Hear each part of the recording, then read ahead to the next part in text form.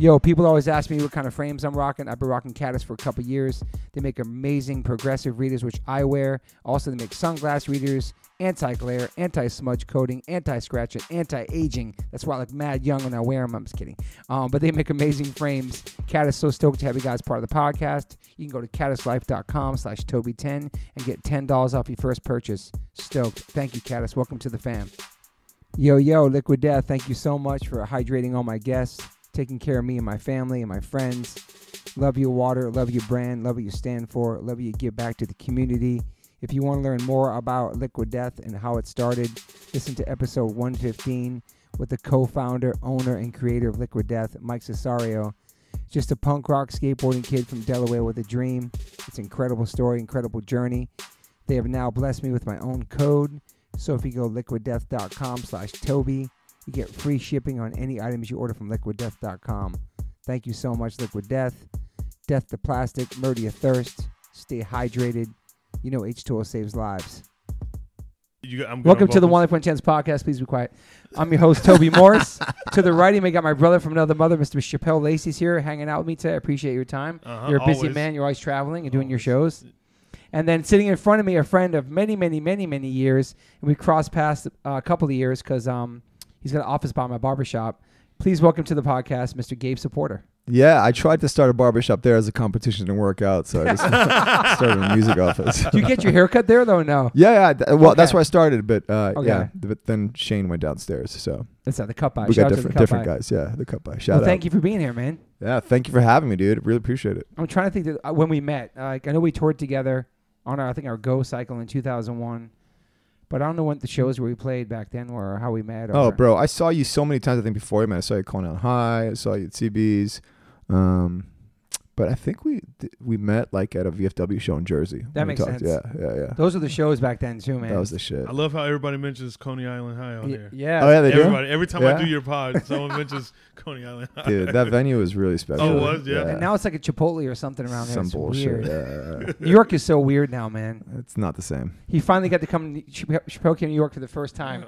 And I was trying to walk around, maybe showing some things, but there's really nothing to show him anymore. Lower East Side, baby. Yeah, he's obsessed with Lower East Side, but it's not the same Lower East Side. Oh, I just feel like I hate saying that because I just feel like such an old guy saying that. Dude. Oh, back in my day, New York was cool. But when I was walking around there with my son, who was 18, he loved it. It's like all young hipsters. It's a whole new generation. Yeah. He loved that energy. It's just so different, you know? Yeah, I think that when we were growing up, it was like so important to have places to convene at and find people that were like you. And that was what's special about New York. Yeah. And I feel like now kids do that on the internet. So it's like not like something that's so scarce as it was. That's a good point, actually. Yeah, that's a very solid point. You know, where they have to even go anywhere or do anything. They just show you life on there. And, Yeah, exactly. And now I have interaction. Yeah, but it was interesting trying to find my spots, and my spots are gone. And waiting in line for a vegan slice of pizza. That one spot, it was like a crazy line. Yeah.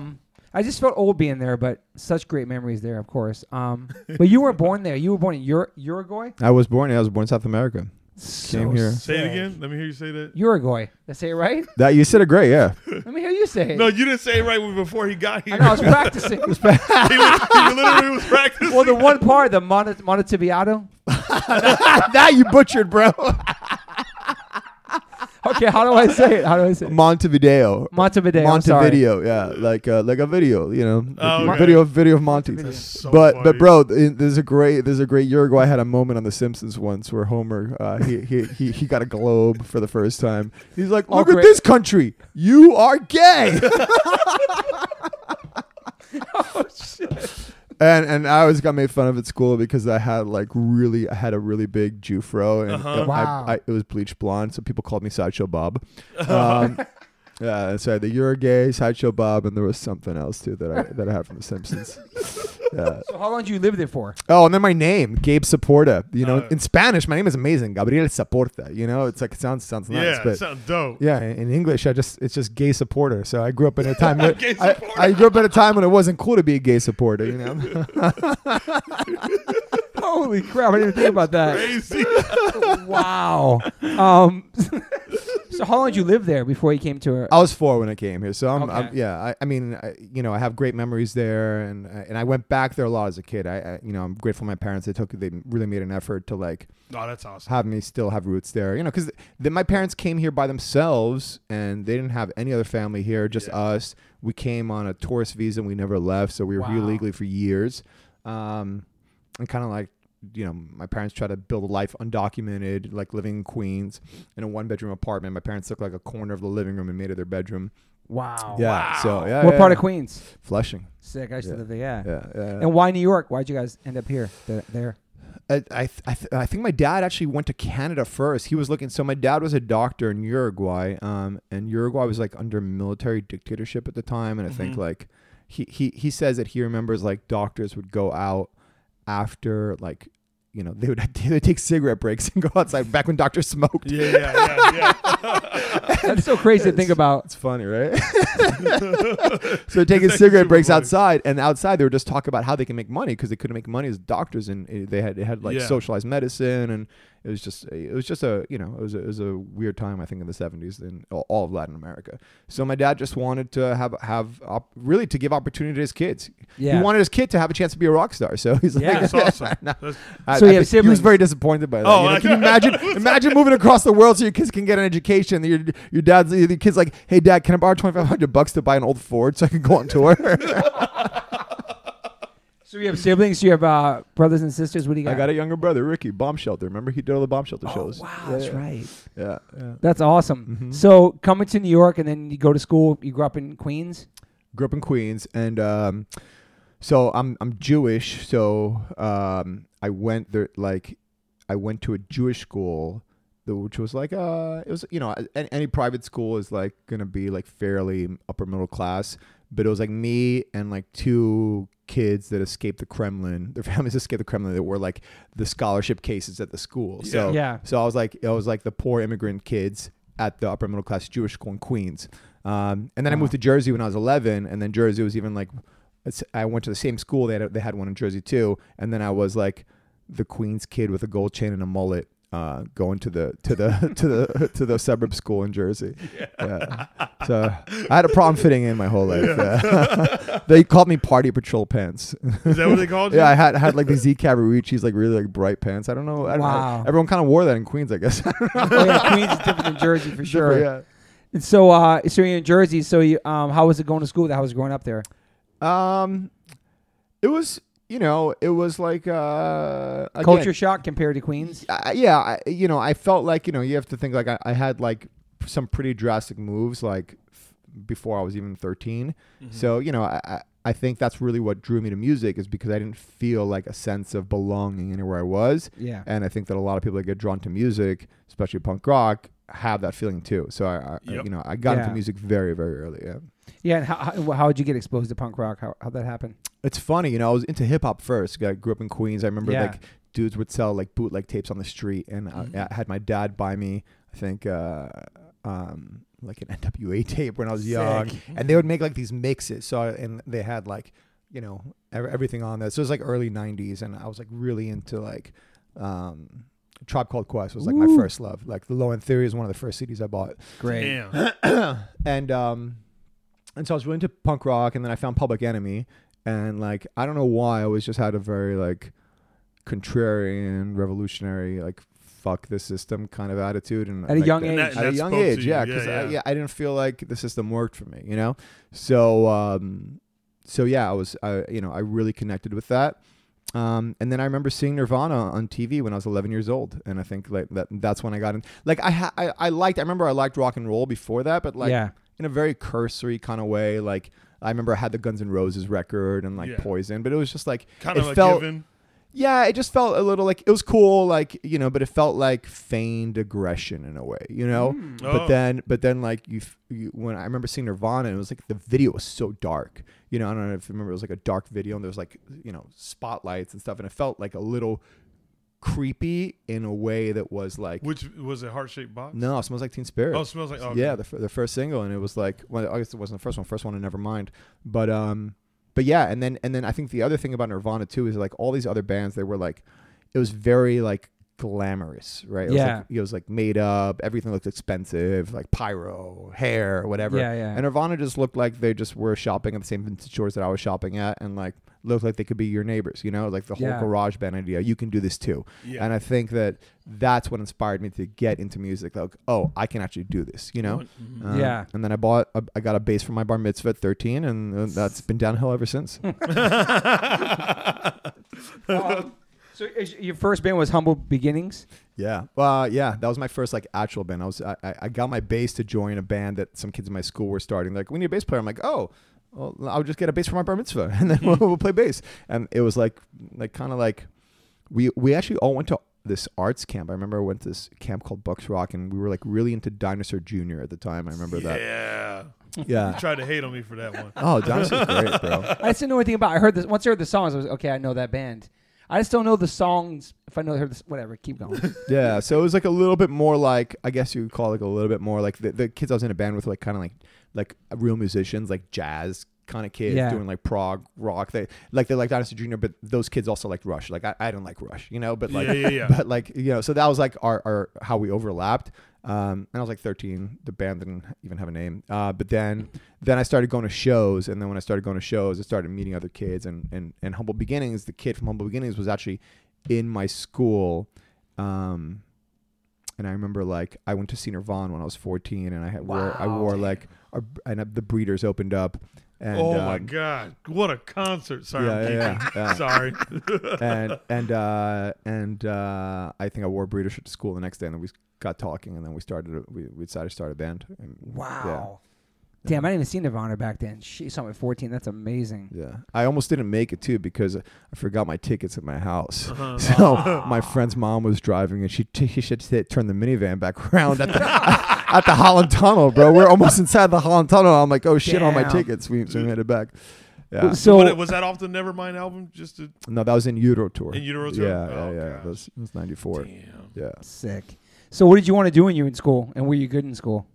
It's funny. I did really poorly in high school because I went to like a small Jewish school, and I was like an outcast kid, and like I was just like I looked different, and I just like a troublemaker. So when you're in a small school, you kind of get judged for your character, I think, and that affects your grades. So I had really terrible grades, but I did have my testing was good, surprisingly. So I think my parents were like I did well on my SATs and that stuff.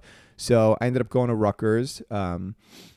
That's you met the Midtown guys, right? Yes. So it's funny. It's so funny because my parents were getting divorced, so I got into a good school, Wesleyan, which is like where like all like the hipster indie rock. I think like Vampire Weekend started at Wesleyan or some shit. It's like the hipster indie rockers, right? For sure. Yep. It's like and I couldn't afford to go there because my parents were getting divorced, and even though my parents made money, I didn't qualify for a scholarship. So, but I couldn't go to Wesleyan, so I just ended up going to Rutgers, the state school. I was like, whatever, I don't give a fuck, and I was like, fine with it anyway because a bunch of dudes that I knew from other local bands were going there too. I'm like, oh, we're all going there. Like Rob Hitt, the drummer, was already at Rutgers. Me, Tyler, and Heath were all going to Rutgers. Tyler and Heath were in this other band, Nowhere Fast. Rob was in a band called The Royalties, and we all played shows together, like VFW shows in with Humble Beginnings in Jersey. Yeah. I'm like, let's all start a band. Like we'll just do it for fun. We're going to school. Like I got kicked out of Humble Beginnings too, which was like a really like devastating thing for me. Like a band that I started and named, I got kicked out of. Yeah. How does that even happen?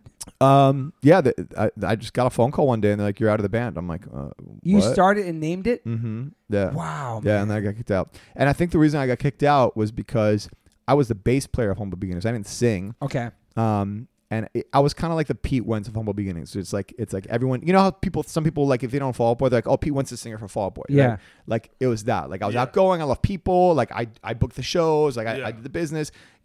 I wrote and then like and. It started off, the first time I should have seen is like the singer was just like, yeah, I want to write my own songs. I don't want to write with you anymore. I'm like, okay. And then next thing, then they got another guitar player. Then it was like a mutiny, it was like, you're out of the band. I'm like, okay, wow. So I was like, fuck this. Oh, and I had taken a year off before going to college. I deferred for a year to go on tour with Humble Beginnings. Like I booked a tour for us all across the country. Dang. And then I got kicked out. And I'm like, fuck this. I'm just going to school. Would be nothing without you. So, and I remember going to see the show, and it's funny. Oh. Eben, who ended up playing Saves the Day. Yes, Evan. Yeah. Yeah, he was playing Humble Beginnings. So he replaced me in Humble Beginnings. He was a much better bass player than I was, and I was kind of bummed. I'm like, oh, they got a really good bass player. But then I went to see the first show that he played at, and he fucked up this part. There's like this bass solo part in one of Humble Beginnings songs, and he just fucked it up, and I was like secretly like, yes. Yo, That's so funny. yo, I have a fun fact about Pete Wentz. Dan Smith did a tattoo of Gabe on Pete Wentz. Yeah, that's true. Fact. That's true. That So Pete Wentz has a man, tattoo of him. How did Deep Dive Lacey not find Because that Dan one? Smith told me to mention on this podcast. And he said, yeah. Wow. Did talk about it? Yeah, Dan told me. Yeah. That's awesome. That's So yeah, so dope. Pete Wentz has a tattoo of Gabe on his body. Yeah, That's crazy. that's a whole different story. Okay. Evan was Save Day's first bass player. No, he came afterwards. This guy Sean was the first. Evan bass was player. awesome. Oh, man. okay. Sean, and I don't know why. Sean was in Mouthpiece, if I'm not mistaken. Mhm. Oh wow. Okay. Right, all right. So Sean was in Mouthpiece, and he passed away, I think. Yeah. Yeah. Wow. Passed away of cancer or something like that. Cancer. Yes. Know that. Yes. But not. He was. But he left Saves the Day, I think, before he passed away. This was afterwards. Yeah. If I'm not mistaken, I could be wrong. No. All right. So you're in Rutgers. Rutgers. So I'm a Rutgers. Rutgers. I played shows there before. Wait, great shows there back in the day. Dude, Yeah, he really that's brought a- out the accent I know. right there. No, but it's I a New know. York accent. Rutgers, It's yeah. Rutgers. It's Jersey. Say They had good shows there, like college shows. It's so crazy to hear you talk like. Played it with the Boston's. Yeah, that sounds about right. So we started Rutgers, and I was like, I'm just gonna do music for fun. I'm gonna go to school, and then suddenly I have like a 4.0 at Rutgers. I have like straight A's, Damn. and because I'm just taking classes I want to take, right? So I'm taking like a lot of philosophy classes. I'm taking the stuff I'm like generally interested in. And the other thing I knew about myself too, and it was, I think it's like, I wasn't diagnosed with ADD at the time, but now that I've been diagnosed with ADD, it's like my brain just doesn't work in the morning. So it's cool. Like my brain just didn't function all morning Wow. at school. So, but I just knew my brain didn't work in the morning, so I didn't have a class before 1 o'clock, you know? Wow. So Oh, yeah, shit. so I just did my schedule. I'm just like 1 o'clock classes. I would be in class till like 8 o'clock. But I liked what I was learning, and when you're in a class of 400 people, the teacher doesn't care what you look like, you know? Yeah. So I just did well. And then I was nominated for like the Dean's Award for Excellence or something, and I Wow. got that. So, and I actually submitted a Midtown song for my application. You have to like write something about like your experience. So I wrote and talked about this experience. I wrote the song. It was like a demo I submitted on a cassette tape that hadn't even come out, and I won the Dean's Award for Excellence. So my dad, my dad's an immigrant, right? Who like all that immigrants want for the kids is that they do well in school, get a good education. 100%. Yeah. So imagine my dad, like his whole life, comes to America, struggles, like tries to get his kid in a good school. The kid's doing badly this whole time. Finally, kid's doing well. And then I'm like, hey, Dad, I just got signed to this indie label in California. I'm dropping out of school. Was So that I did 3 semesters at Rutgers. I had a 4.0 cum, right? Every semester. I'm like, bye, Dad. I'm like, I'm out. was that drive through? Drive through. Drive through. Wow, man. First of all, what a solid find for your ADD Mm-hmm. to realize, oh, I'm not good in the morning, and then Yeah. Yeah. I don't think I've ever heard of like, people accommodating to that, people, Yeah. because I feel like they kind of just try to like force you to be like, okay, you have ADD, but like you still gotta be here for this, Bro, I'm but glad. you like found a way to like accommodate to it and be like, oh, this is when I work best, and then made it happen. That's pretty. You have to be dope. medicated too? Yeah. No, I wasn't at the time. I wasn't diagnosed. So I didn't know Okay. medication. But so Oh. I didn't have medication. I didn't take Adderall or anything like that. Yeah, I mean, yeah, yeah. Later in life, I took it. And I mean that's a whole different But conversation. how old were you when you found out you had it? Yeah. Oh, like like in my mid-20s. Okay, You know, okay. Yeah, I was undiagnosed as a kid. Okay. you Okay. know. Okay. But it's great what you're saying actually, because it's a great reminder for me, because now that I have kids, like, you have an impulse as a parent, like you want your kids to like fit into society and do well, and like I have to just remind myself that, like, every kid has his own thing, and you have to put them in situations where they're going to excel, and not in situations where they're going to fail. And I just don't think that they think about that a lot when it comes to stuff like that. It's just You know, immediately like, medicated, right? Before you even try something it's else? like immediately like you get medicated, like, because Right. one of my younger brothers, that was, had that similar situation, but he was medicated, Right. But it's, Yeah. so it's interesting that I'm like, whoa, I did not know that people would actually, It's also like you found that on your own. I just, I remember, I just knew that I fucking didn't like waking up in the morning, and I just couldn't think in the morning. Yeah. Like I'm just like, I remember just being in school, just like my eyes glazing over until like noon, and like Damn. no matter what, even if I got a lot of sleep or I didn't get a lot of Yeah. sleep, like my brain just does not work. God, in the someone morning. needs to use your story. Yeah, so that was just my personal thing, and Yeah. and as I got older, I had a hard time going to sleep. So I'm just like, dude, I'm gonna play music. I'm gonna be out late, like, or even if I'm not, like, just there's no reason to. Like, if I can have the classes I want in the afternoon, why not take those? I think I had one class at 11. That was like it. Yeah. For How did the drive-through deal come along? Were you guys playing shows already as Midtown for a while? So drive through, they were actually from Jersey. Richard and Stephanie were from Jersey, so they knew about the Jersey scene. They would go to shows there, and they were interested in Humble Beginnings. So I knew them from Humble Beginnings, and I was kind of when I left Humble, I told them like, hey guys, I'm really sorry, like, I got kicked out of Humble Beginnings. Like, obviously, if you guys still want to sign them, you can sign them. And they were like, they said something really nice. They're like, well, we really wanted to sign Humble Beginnings because we believe in you. Like, if you're not going to be in there, like, I don't know how excited we are about that. And for me, that was such a nice sign of friendship. Amazing. I was just It's like, good wow. feels. Yeah, it really feels good. Yeah. And then I was just like, okay, cool. Like, oh, I'm going to start this new band. I'd love to show it to you when I have it. Like, yeah, please show it to us. And like, I think 6 months, 9 months later, I had a demo, and they're like, holy fuck, this is great, and they're like, cool, let's do it. And that was really the beginning of it.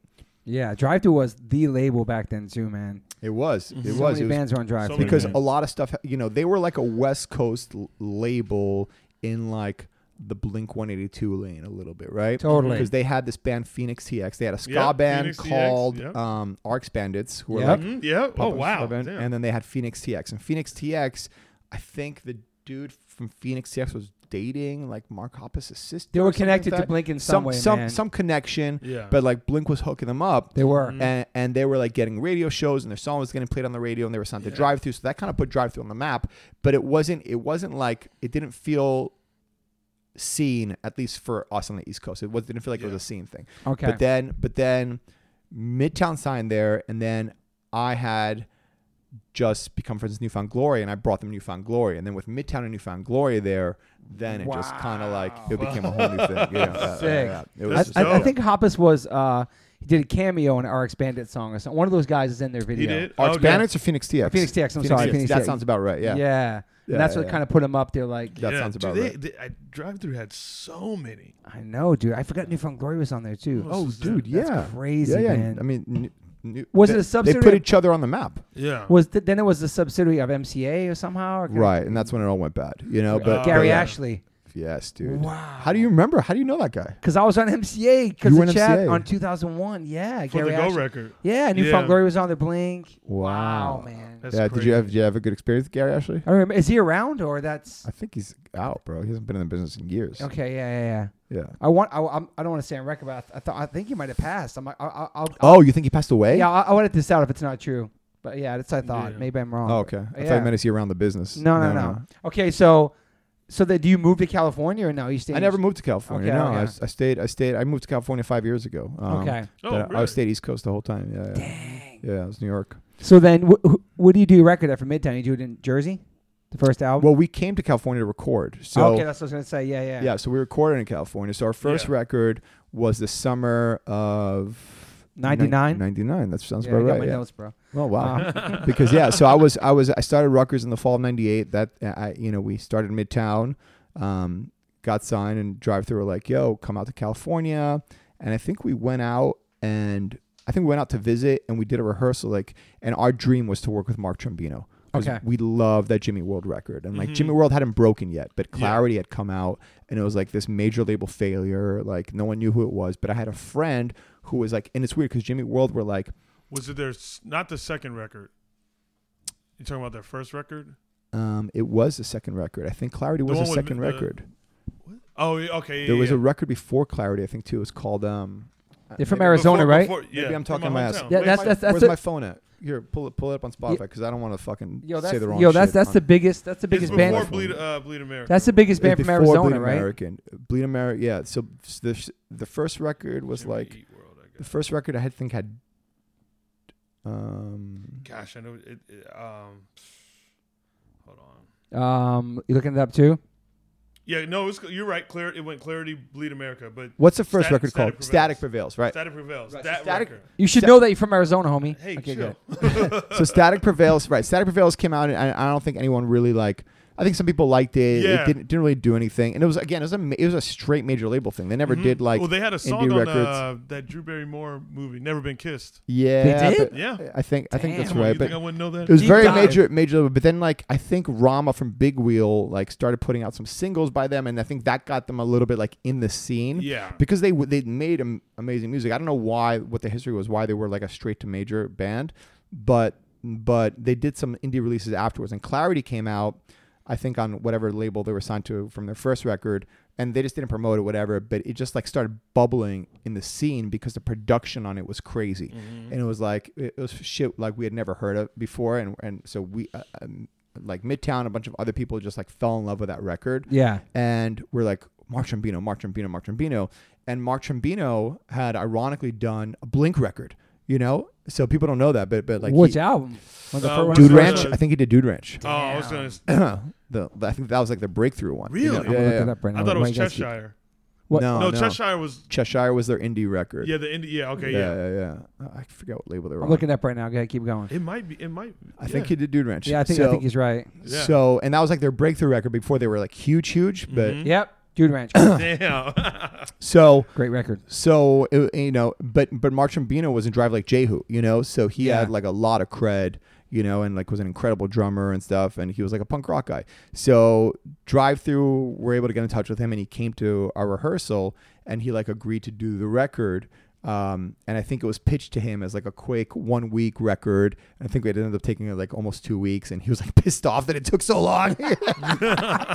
Because we were like, oh, we finally get to make a record. We want to take our time and do shit right, and like Yeah, with him. try cool stuff with Yeah. Mark Trombino. And he thought he was making just a quick punk rock record, So I think that first record landed somewhere in between that, Sacrifice of Life. No, that was the EP that we put out ourselves Oh, it's before not it came that out. one. Yeah, so that's the EP that Save got the us. World, Lose a Girl, my Save the bad. World, Lose a Girl. Yeah, Sacrifice of Life EP was we did ourselves on a local Jersey label called Pinball Records, which doesn't exist anymore. And Oh, wow. I think it got re-released by Alex Eyeball. Eyeball Records, re-released okay, it. Yeah. Yeah. So how was it making the record with it? Was it everything you dreamed? Yeah, it was awesome. I think one of the most important things about working with a producer is just the vibe. And Yeah. he just had like I remember my girlfriend at the time came and she was like, he has such a great demeanor. And I didn't know what demeanor meant. And I'm like, yeah. So I had a 4.0. I had a 4.0 demeanor meant. Oh shit! Dude, I remember one like, time yeah. one time told me they really liked my energy. I'm just like, what the fuck are you talking about? My energy? Like, maybe you know what the word means, but you just never hear it used in that context. Now everyone talks about like, oh, I like your energy. Like, but Yeah, like, back then, you're right. It's like no one talks about your energy. Like someone's like, Yeah. yeah, I really like your It energy. is a very new That would be thing. weird back then to say Yeah, that. no, right? no one really says It's that. so normal to do that. Yeah. So that record comes out, and is that a big response for you guys? Yeah, I think it felt like very much like a scene thing. Like it felt like we were elevating from like being like a local Jersey band to like being on a label from California, Drive Through, working with Mark Trombino. It still felt kind of punk rock. We had a really generally great response to that record. And then we just did a shit ton of touring. The record came out that fall, and I finished that semester of school, and then I just left and we just toured. Wow. And then we were touring. And that summer, I remember it was just like a pivotal moment for us. Like Sum 41 were on tour with Blink, and they had to like drop off the last 8 shows or something, and we did them. Oh, And so like, sick. imagine like we just get signed, we put our first record, we're on Mark Trombino, and then like 6 months later we're on tour with Blink 182, Dude. Bro, that's like it's perfect. So Yeah. it was crazy. And I remember I just remember there was this moment because all the shows were like in sheds and they were outdoors and it was summertime. So like we're playing at 7:00, the sun is still out. And even if there's like 3,000 people there, they're spread out across all these seats, So Yeah. it doesn't feel like anything. You're just like, okay. That's true. But then we had one show, it was in Tampa, where we played at a hockey arena, and everyone just came into the front. So it was like a couple thousand people, the biggest show played to date at that point. And we had, it was dark, and the Blink lighting guy just used their lights for us, and I just remember being like, holy fuck, dude, this is so sick. That's awesome. You felt that feeling. I felt that feeling, yeah. That was it. I was gone. What was your major in college? Anyway, when you left, what were you? I made up my own major called philosophy of law. So I took elements of political science and elements of philosophy. Like I liked philosophy, but at the time I wasn't into like metaphysics or like weird shit. Like now I'm really into weird shit. But when I was a kid, I wasn't. I was into like, you know, morals, why things are right and wrong, how people come together. And then I was into political science, but not like international relations. I remember I took a class on Russia, and I'm just like, yeah, this is like I didn't like politics of like, you know, but Yeah. I like the foundations of politics of like, how do people come together and form societies? Like, what is the Constitution? Like, you know, what is that? I Yeah. dropped out. So philosophy in the sense of like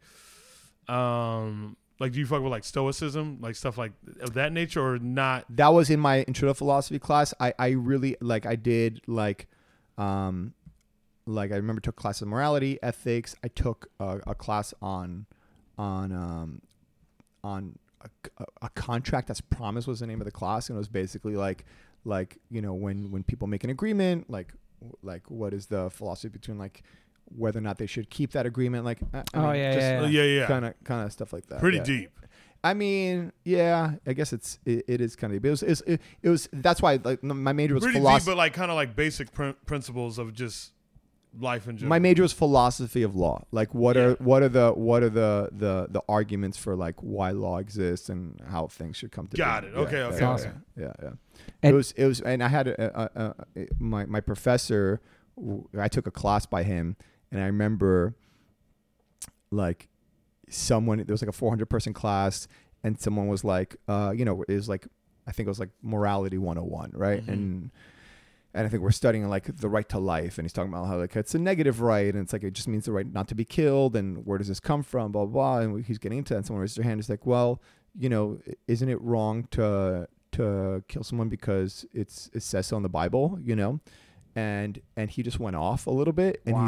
he's like, you know, people pull punches sometimes, and I'm just, you know, I'm not going to pull punches. Like, you know, whether or not God exists is irrelevant. Like, you know, like if God exists and he says that killing someone is wrong, we are here to study why God says that. Like, it's not that just because God says so, that's what makes morality. Morality is what transcends that. And he just like gave, like, he went off a little bit, like you could tell he was pissed off. I remember I just stood up and started clapping, you know, and I was Wow. because I was also like at the time I was like, you know, now I'm a little more tolerant, but I was very anti-religion at the time, you know, punk rock. So I was really stoked, and that just became my dude, and I just he cool. became my advisor, my major, and I saw him actually a couple weeks ago. Oh, really? Stay in touch with him. Yeah, That's It's amazing. crazy, yeah. Good So guy. so crazy. when you drop out, Shout out Doug Husek. Yeah. is your dad super bummed? Does your dad come see you play and stuff like that? Bro, dude, my dad just gave me the talk. He's like, listen, he's like, you know, you're always like, can always crash on my couch, and you can always go in my fridge and take what you want, but you're done, bro.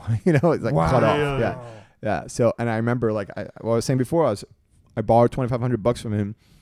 I think it's $2,700 to be exact, to buy an old Ford Econoline van, right, to go on tour. And we went on one of our first tours, and I remember coming home, and the van just made this fucking horrible sputtering noise, you know? So he heard me coming from like a block away, you know? So, and this is before cell phones. I didn't call him to tell him, like, he just heard me pulling up because the van. And I see him come out the house, and he's excited to see his son. And I open the door to the van, and he sees me, and his jaw drops. And because I was just emaciated, we just weren't eating. You know?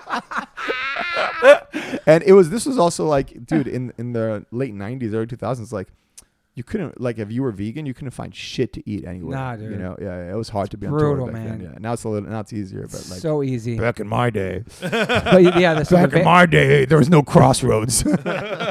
so the van's falling apart. You're emaciated. You come back, Mm-hmm. quit college. But do you He's like, remember? my son quit college for this. Yeah. Do you remember the first time him seeing you play? He saw me play a decent amount. Like, I think, like, you know, on one hand, I think my dad was always, you know, proud of me for like doing something. On the other hand, he was disappointed that I stopped. You know, he thought I could have like a professional career. You know, Yeah. I was going to be a lawyer, right? If I didn't get signed, I was studying philosophy of law. you go to law school after that. So I was like so far away from that. So he really wanted me to finish, like be able to do school. And he for the first few years, he kept pushing me to do it on the side and try to make it happen. And he's like, you can do it. I'm like, dude, I have to. And I told my dad, I'm like, I have to give this my all. Like, I don't want to half-ass either thing. Like while you were touring and doing all the band stuff, he was like, Okay. I know people have done that too, by the way. And I think they half-ass both of them. So. Yeah. Like, I think you just got to, if you're going to do something, you got to do it all the way. All in, man. So, but now I think at the end of the day, like, like parents just want to know that their kids are going to be okay. And like, once I bought a house, he was happy. When I bought my house in Jersey City, he was happy. He was like, nice. There we go. What year was that? 2003. Okay, wow. Yeah. So that was right after a year after the MCA release came out. Mm-hmm. I took that exactly. I took my advance. Living Well is the best revenge. Living Well is the best revenge. We got an advance. I think everyone got like a lot back then, man. No, for what we were, how old we were. I guess we got 40K each, so it was probably 4 times 4 is 160. So we got like 160. Maybe it was like 200, and after whatever commissions and whatever, I ended up with like 40K in my pocket. That's what I know. Wow. Yeah, and a lot of my friends were getting signed at the time. They all bought cars. I bought a house. You bought a house. It's so smart, man. Car. Yeah. Wow. Immigrant mentality, bro. Yeah. Yeah. And how long did you live in that house for? Dude, I had that house until I moved to California. Wow. Yeah, that house, That's bro. amazing, I bought in bro. 2003 before the financial crisis, before Jersey City was gentrified. I was in Jersey City in 90 in Grove Street. I was right there, right by Grove Saddlewood Street. Court. I was on 4th Street. Oh shit, 4th Street. I live on 4th Street now again. That's funny. So I was on 4th Street between Jersey and Coles. Okay. Yeah, right there, bro. Yeah, Jersey City was gnarly, like in 90, 91. Oh, what? Yeah, we between lived out Coles there. and Monmouth, one block over, one block west. Yeah, you were on Coles? Coles and what? I was on Saddlewood Court off of the Grove Street station. Okay, area. south. You were Okay, south. yeah, Yeah, that's nice. Yeah. So damn, you brought it back then. That's amazing. Yeah. I got jumped like my first week there. Like someone stole $100 from me. Yeah. Wow. Yeah, it took a minute. It's so like a different hot now. minute. It's so different now. Different, bro. It's different. So it's Everything's like all gentrified. Wow. all gentrified. Oh. Was the MCA record a big record? No, I mean, Did you guys catch shit for being on the major back then? 'Cause we all caught it, but yeah, we caught shit the major, but also that record. So Mark, the first record to the Mark was like a very like it was kind of punk rock. It was fast. There's mistakes in it. The second record we had a major level budget, so we had like 2 months to do it, and it was very slick. I don't know, like that's what mine was too. Yeah, slick. And I think back then having a slick record meant it was well produced, but people didn't like it. So true. Really? And with label you on too, they judged you for label you on before they even heard the album. Slick was a Really? derogatory term for how your record sounds. It wasn't like like, hey, it sounds slick. It's like it's too slick. Poppy Slick and is slick. like a diss. It's a diss. It was Yeah, a I diss. mean- People don't say that anymore, but like back in the day, like if your record sounded slick, it was like, Like you're it selling- Overproduced. you're Like, selling, it was just like overproduced. good production. Yeah, we or- caught that, man. We caught them the Go record because Yeah. those songs still stand up in our live set now. They sound great with the other older songs, but the record was overproduced. It was slick. Yeah. I never liked it, man. Yeah. I always talk about on this Did you- podcast. Did you like your record? Oh wow. See, it's so. I bet It's fans slick. love it, though. I bet. Well, it's funny because the first record, everybody loves the first record. Second record, people got something to say. So then that record was too slick. It was like too overproduced. We had a song that was that they tried to make it like a radio song. It didn't work, but it's a great song, whatever. And it was also like MCA was like dying at the time too. It was like MCA. This was like 2002, the beginning of the end of the record business, right? It's like Music Cemetery of America, they called it. exactly. Really? Yes, sir. Yeah. And then it was dead. And then it got folded into Interscope. It was IGA, Interscope, Geffen, A&M. They merged all these Universal labels into one. And MCA got no seat at the table. So MCA was done. It's true. And it disappeared. So the thing is, when you are a new artist in a label in a situation like that, when there's a consolidation or a merger happening, nobody on the team is trying to figure out how to break a new band. They're trying to sell as many Beyonce records as they can. Max, or Mary J. Blige was on MC at the time. Exactly. So exactly. okay. Yeah, it's crazy. You get caught up in that. Yeah. So like, okay, with the records being overproduced, obviously it's your guys, but it's your guys' record, Yeah, your guys' it's band. yeah, it's our fault. It's not. No. I mean, I don't know, dude. I'm fucking 19-year-old kid. I don't know my ass from my head. It's Yeah. like That's a good point. it's like, and I don't know how to make records at the time. Now I know how to make records. That was my second time in a studio. Yeah. And the first time it was like it worked out, so I didn't think twice about it. Yeah. That's fair. Yeah, Yeah. so and it's like it's hard. It's like you're when you're in something, it's really hard to have like a macro view of it, right? Outside perspective, outside whatever. perspective, Yeah, you know, 100%. So it was, you know, and by the way, it's not that it was bad. It's just we got shit for it. You know, it's like Me it too. did well. It was a decently big record, Uh-huh. but then by then, like the whole thing happened with MCA wasn't fun. Our relationship with Drive Thru started to fall apart, and we're like, fuck this. This isn't what we want to do. And like we were getting really pushed by MCA to be like a boy band. You know. Wow. I remember like we were pitched, oh great, you know, Drive Thru just did a deal with MCA. Now you're gonna have this huge major label team. We're like, what does that mean? It's like, oh, you're gonna have like creative people in the building. You're gonna have access. You're gonna have a creative director. Like we're gonna go meet him. Great. So we go take a meeting. I remember this is like my first like meeting at a major, like sitting in. So we go and we have a meeting with this creative director. And he's like, we're going to talk about the artwork and like, you know, the vision and what we're going to do and like what it's going to be. And we're like, yeah, cool. Yeah. We, you know, like love to hear what you think. And he's like, I know what it is. This. And in his office on the wall, he had printed out and just taped to the wall this photo of two young boys naked lying in a field. You know? What? Yes, bro. I mean, it was from waist up, so I don't know how naked they were, but they were like shirtless dude, young wafy boys lying in a field. And he's like, this is what it should be. I'm just like, wow, dude. I'm like, I don't even know how to respond to that, you know? Like, so. And they really thought like that. Yeah. Oh, yeah. Wow. Dude. So that, you know, and it's like, it's not about that. That just epitomizes, I think, you know, listen, the thing about like, I'm a pretty contrarian kind of guy overall.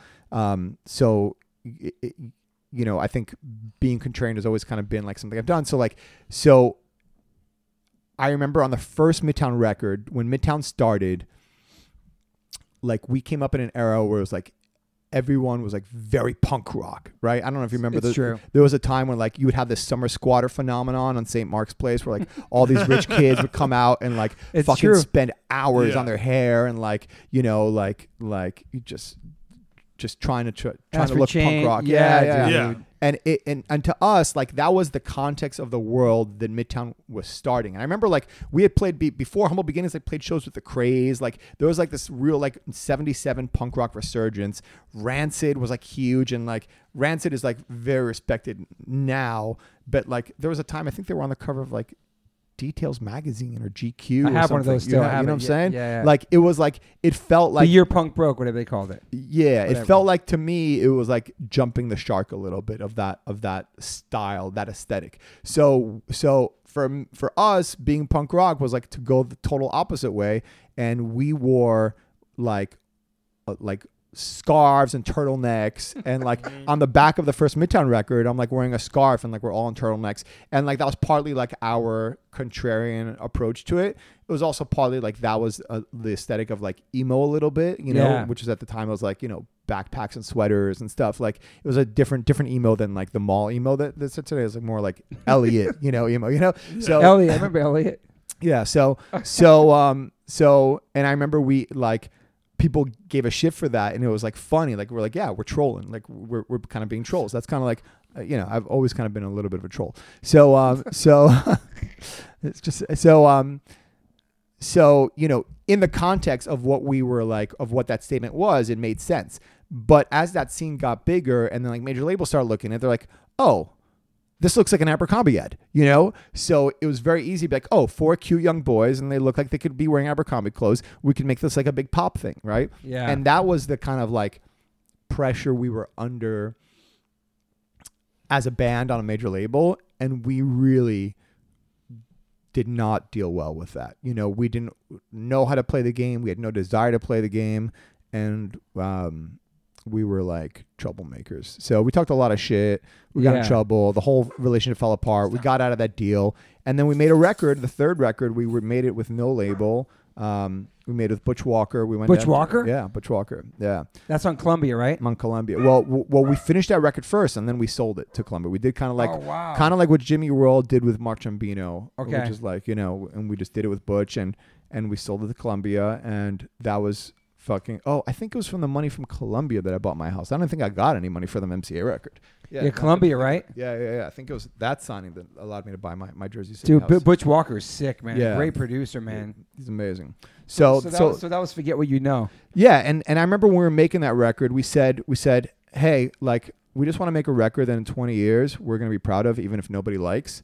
And that's kind of what happened. Nobody got the record. The record came out. Our first record was too. Our first record was great. Second record was too slick. Third record was too weird. And then Midtown was over. That was pretty much it. And that was it Cool, after that. cool interview, guys. See you later. Yo, so you guys broke up in 2005.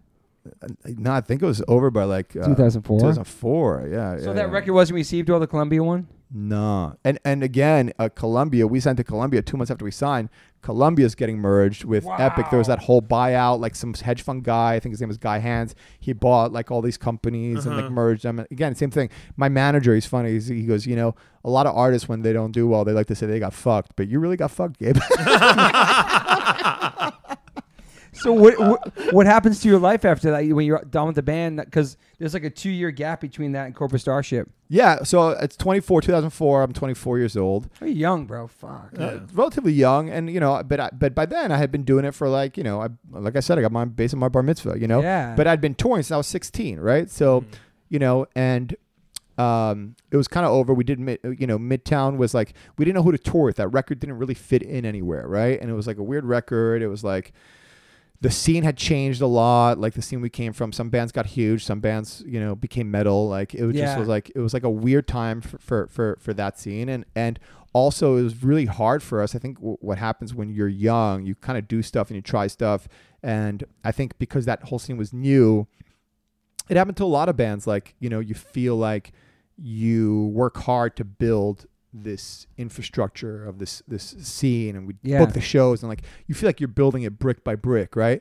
And then what happens is that people that come after that, they're just like cruising down the highway that you built brick by brick, right? It's true. And that can be very disheartening to people, and it was definitely disheartening there was a moment that started to me. But I remember like there were other people who felt that way too, and the only consequence you get from feeling that way is that you end up being the dude at the bar just complaining about the new bands. You end up like the dude being sung about in New Direction, the Gorilla Biscuit song, you know? Yeah. Like the dude's just hating on the new kids just because, right? Maybe you have a reason to hate on it. Gatekeepers, whatever they call it. Yeah. Maybe you have a reason to hate on it. Maybe you did work hard, you're not recognized, but you know, that's the hand you're dealt. Now the question is what you're going to do with it, right? So I had to like really make a decision. I was like at a kind of like a watershed moment in my life. Either like I'm 24 years old, you know, I own a house, I can go back to school. I'm not too old to go back to school, and I can do it. And I was gonna do it. I was really considering it, but I had this one friend. Her name was Kelly McCauley, and she worked at Diesel. Do you remember there was a time like in the early 2000s where everybody wore Diesel? Yes. It was because of Kelly. Kelly just like laced up all these bands, like, you know. So she just gave everyone free gear, you know. Wow. And she came from the scene. She was a punk rock chick, but she did everybody. She didn't only do like Scene Warped Tour bands. She also did like the Strokes and the Rapture and like the Hipster New York shit. Did everything. She goes. She was the plug. She was a plug, but she told me she's like, you know, Gabe, I go to a lot of shows, obviously, you know, and I'll just tell you, like, I see even bigger bands than you, and I don't see the presidents of the companies coming out for their shows, like, but they come out for your show. So if they're coming out, that means they believe in you and they think you have potential. Like, if you just get out of your own way, you could probably be really successful. Wow. And I'm like, huh. And those were like, it's funny how like, you know, you have conversations with people don't think twice, but sometimes like someone says something to you and just like completely impacts and changes your life. 100%. And I just thought about that, and that just was like resonating, and I'm like, huh, maybe I should just get out of my own way and stop like fighting all the time, you know, like, cause I'm like very contrarian. I was an angry kid growing up, and I had a lot of reasons to be angry, you know, like legitimately. And again, it's like, do I want to be angry or do I want to win? So I'm just like, okay, why don't I just try to win, you know, instead of just like complaining. And I did. I got on my own way. I said, okay, well, I've been doing this for almost 10 years. I've been touring for almost 10 years. Like, I've learned something. When I first started, I didn't know how to fucking sing. I didn't know how to play. I didn't understand the fucking concept of rhythm, dude. I remember I had a conversation with one of the dudes from Bigwig. Bigwig. Yeah, and I was talking about recording, and we're all like, you know, recording for the first time. And like when I played bass, I just try to play as fast as possible and just make it do as many notes as I could. He's like, yeah, it's better when everyone's playing the same rhythm. I'm like, what does that mean? Like I remember not understanding what that means. I'm like, oh, so the way the guitar player moves his hand, I got to move my hand the same way too. Yeah. Oh, I got to lock in with the drummer's doing. Like, dude, I was so like I didn't have natural ability, you know, but I learned it, and you know, after 10 years of doing it, I figured it out, and I made records. And I could be on stage. I'm like, okay, why don't I just try to use these skills that I've learned for over the past 10 years and see if I can be successful doing it. Yeah. And that was the impetus for starting Cobra Starship. So, wow. So were you working in between that, or were you just chilling for those 2 years? Like when you stopped touring, stopped doing Midtown? It was 1 year. It was 1 year. It was 2004. I guess, let me think about it. 2004, Midtown ends. I go...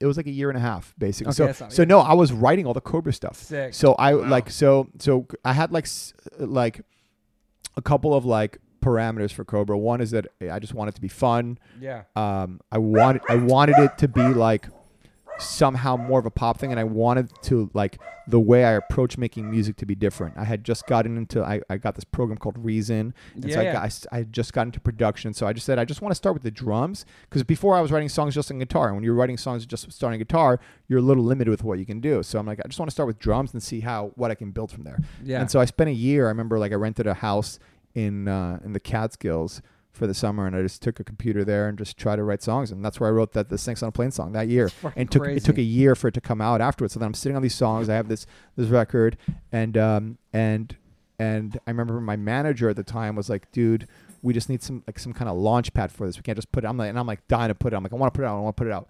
And then the Snakes on a Plane opportunity just landed on his lap, and I already had the name Cobra Starship, Crazy, so man. it was like, cool, let's just do it. And then that kind of like got it started. Where's the name come from, Cobra Starship? It came from a vision that I had where I saw Cobra from the future. Sick. Came on a It's starship. a dope name. It's a great name. It's a yeah. dope name. And While the City Sleeps, We Rule the Streets is the album. That's the first It's a album. hard name. That's like a hardcore. It sounds a little It's like a hardcore, Warzone right? record or something. Like the name of it is fucking. But yeah, so Snakes on the Plane. That's just like next level. That's crazy, man. Yeah, so I went from like, you know, being in a failed pop punk band to like, you know, walking red carpets with like fucking Samuel L. Jackson. Dude, it's like from first to last, and how they broke up and then came back as Skrillex. That's some similarities to me. Yeah. Similar. He reinvented himself. Like you were totally like a different dimension. Yeah, yeah, and I was also inspired by like Buster Poindexter, who what's his name? He was in Singer of New York Dolls. Johansson. That's So, right. Yeah. Yeah, people don't know that. Interesting. So that's the first single. Snakes on the Plane is the first single. Uh-huh. Damn, and a soundtrack. Title of a soundtrack. Soundtrack, and then I dropped our album 2 months later because I had the album ready to go. It was done. Yeah. Yeah, so I was just waiting for a launch pad for it, you know. And how did that even? Did you just write a song called Snakes on the Plane? Did they No, actually so write I it for had the name movie? Cobra Starship, and the song on the album before it had a different chorus. So it was just a song that I had, and the chorus for that is a little bit more like, it almost sounds a little bit like La Tigre, the chorus of that, you know. So I was like, you know, and my manager's idea, amazing idea, Jonathan Daniel. I don't know if you know, but like Maybe, yeah. It's Fall Out Boy also, like just a visionary kind of guy. And he's like, okay, cool. So the way it came together is Snakes on a Plane, the movie, was on New Line Cinema, and New Line had started a record label with Adam Schlesinger from Fountains of Wayne's and James Iha from Smashing Pumpkins. So they had a record label, and they had one signing at the time. It was this band, The Sounds. I know The Sounds. Exactly. So Sweden, they're amazing, man. They're amazing band from Sweden. I was band. already a fan of them. So they had The Sound signed. And so I guess, you know, they called, you know, New Line Cinema called their record label partners, like, oh, we want help us with the soundtrack. And so Adam and Jonathan were friends, and he's like, oh, you know, we're going to do a soundtrack for Snakes on a Plane. Do you guys have any new artists working on it? He's like, oh, well, it's funny. I have my artist Gabe. He was in this band called Midtown. He has a new project called Cobra Starship. Maybe there's something we can do, Cobra Starship, Snakes on a Plane. Perfect. And he's like, and we'll get some of our other artists involved too, some other developing artists. So that he got Travi from Gym Class, The Sounds, William Beckett from the Academias was big, and it was like this like kind of super group kind of like thing. Yeah. So, Cool. you know, and it did great. Everyone loved it. And the song was like climbing the charts. I was unsigned. The song was on the radio, climbing the charts. Wow. And then, the movie came out, And I don't know if you remember this, but their whole marketing campaign, it was like one of the first like really big internet marketing things that, you know, of the mid-aughts, right? Yeah. And their whole premise was, this is the greatest movie that's ever been made in the history of cinema, right? And it was like Snakes on a Plane. It's like, we can't even tell you. All you need to know is there's snakes on a plane, but they wouldn't say anything. Yeah. But that was how they're promoting it. And then the movie came out, and it was like a piece of shit B movie, like, you know? And like that was the fun of it, right? It's like the fun. It's like Sharknado or something. I feel like it was big, I though. felt like it was big in a way that people like. There was hype. They loved it in a way, in a funny way. Well, yeah. Right? Half the people did, but Yeah. the half of the people that really thought it was going to be a great work of cinema were very, very angry. Yeah, okay. Yeah. So the song, it's funny. The song was climbing the charts. The movie comes out, and there's like a huge backlash against the movie. The song falls off the charts. Wow. Yeah. Fuck. Damn. But then you guys ended up doing the Teenage Mutant Ninja Turtles part of that song. That was just a sound. That wasn't like a big deal. I think that was just one song. I forgot about that. We just had a song on the soundtrack for that. But the Snakes on a Plane thing was huge because the video for that, Samuel Jackson was in the video. The video Sick. rolled in the credits. So, yeah. We were like performing at the premiere. It was like a big fucking thing, you know? And so that put Cobras on the maps right away. And then like everyone knew about it. Like, oh, cool, Gabe from Midtown's doing this thing. It was like a one-off thing. And I'm like, no, here's my album. And everyone's like, you're trying to milk this thing. And I'm like, no, this was like a project that I had before. And I just felt like, you know, like my philosophy at that point was like, okay, I could like try to explain this until I'm blue in the face, so I can just go out there and prove it. So like when that came out and the album came out, we got so much hate and so much backlash for so many reasons. Like, you're milking it, you're from a fucking pop punk band, why you doing this electronic thing, like dude. All this shit. So different back then, man. Bro, so much hate. And I remember we were voted that year band most likely to disappear next year, you know, and in alternative press. So that was what we were voted on, alternative press. Wow. And I just toured that whole year. I didn't say a word about it. I didn't like argue with people about it. I just went and just made fans and proved it and just did it, played with everybody and anybody, recorded a record on the road, had another record out Viva La Cobra. the year, Viva La Cobra, and had a record out within the year. So basically in 1 year, we put out 2 records. And that after that album came out, we were voted most underrated band in AP. And then the next year we headlined Warped Tour. So that was a trajectory. Yeah. And then Hot Mess was the last record. Well, there's Nightshades too, and there's more. Nightshades fell off. I really think bands only have 3 good records in them. So Hot Mess was the last good record, I would say.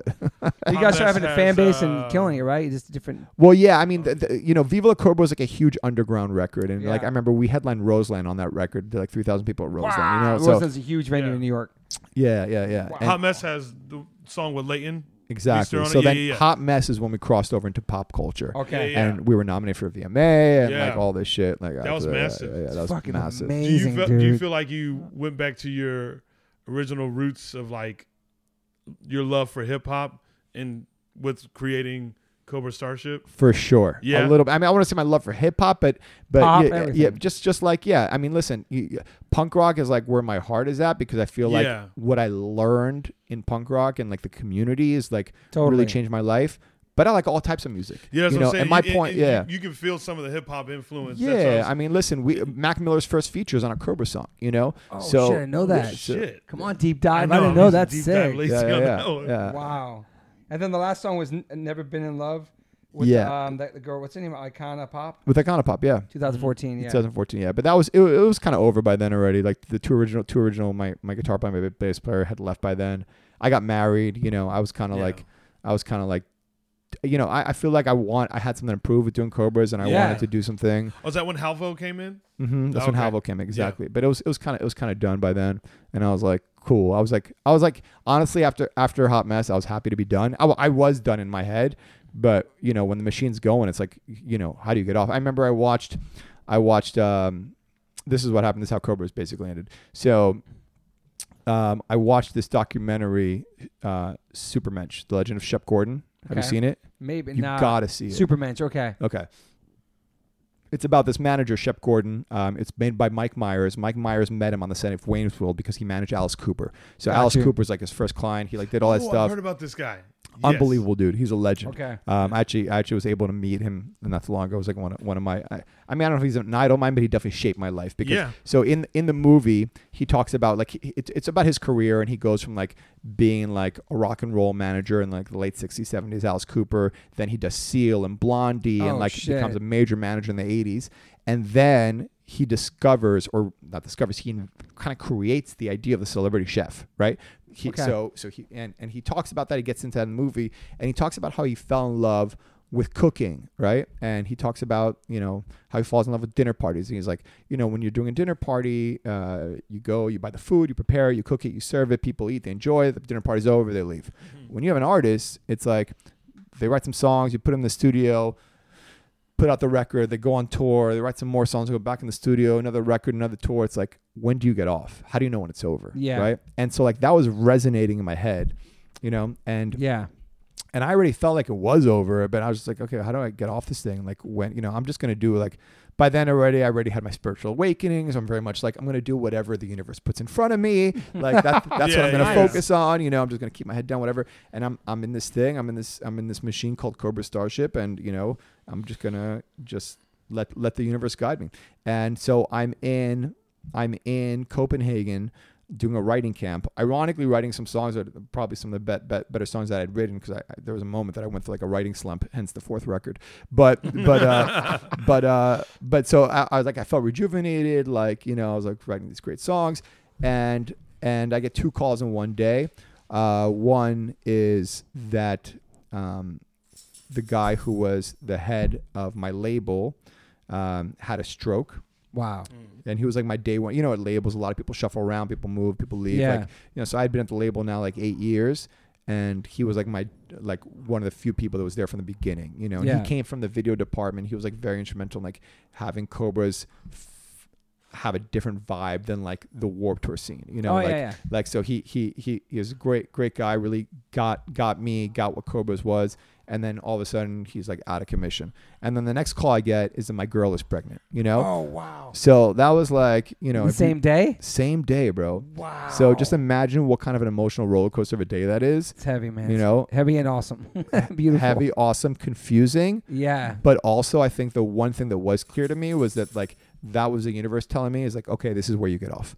And so I just came back, summer 2015, I came back and I'm like, cool. Like I've always wanted to work on the music business. Like I wasn't sure how or when, but I just came back, started talking to people, and I decided to call it quits that fall. Yeah, wow. That was it. Damn. That was 2015. And then you started your management company, which is also turned into a label as well, too, right? Exactly. Yeah. Yeah. It was management just first. Yeah, I think, you know, I got to LA. I'm like, okay, I want to be in the music business. Like I've always loved the music business. Like when I was younger, it's funny when we were in like trying to get out of our deal with Drive-Thru and MCA, we were like in a holding pattern for almost 2 years. Like we're just like, okay, I'm not recording another record for MCA under this contract. It's a terrible contract. Yeah. And there's no one here that likes us. We want to get off. You're not going to let us off. We're just going to play a game of chicken, and I'm not going to put out any music. Wow. Or you let me off. So we finally got out. But while we were playing that game of chicken, we did 2 things. One is we wrote that record that we ended up recording with Butch Walker, and we recorded with him secretly. No one knew about.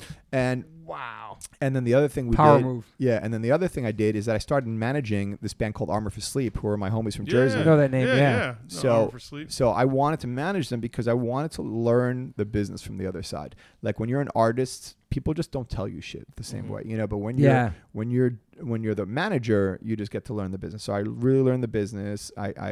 I did a record deal for them where I talked to the lawyer, learned a lot from the lawyer about the record deal. I mean, did an amazing deal for them. They owned their first master, like at a time where people didn't own masters. So they owned their first album. Ariel Rechtshaid, who's now a huge producer and does like Haim and Madonna. That was his first record he ever did, was Armor for Sleep, the first Armor record. Wow. Is that the one with Car Underwater? I think Car Underwater is the second album. I could be wrong. That's cool, man. Car Underwater is the second album, yeah. I remember that band. That band blew up, right? Yeah. Yeah, they had a minute. Wow. Mm-hmm. And they started getting more bands and just growing it and building it. No. Then I got out of my deal, and I was able to then I signed to Columbia, and I had to like make another record. And I was like, okay. So and I got a new manager at the time. I started working with Jonathan Daniel, who at the time he was just managing Butch Walker. That's how I met him. Okay. Butch Walker's managing Butch Walker, and I think Stacy from American Hi-Fi also, who like he was managing basically producers who were also artists. Yeah.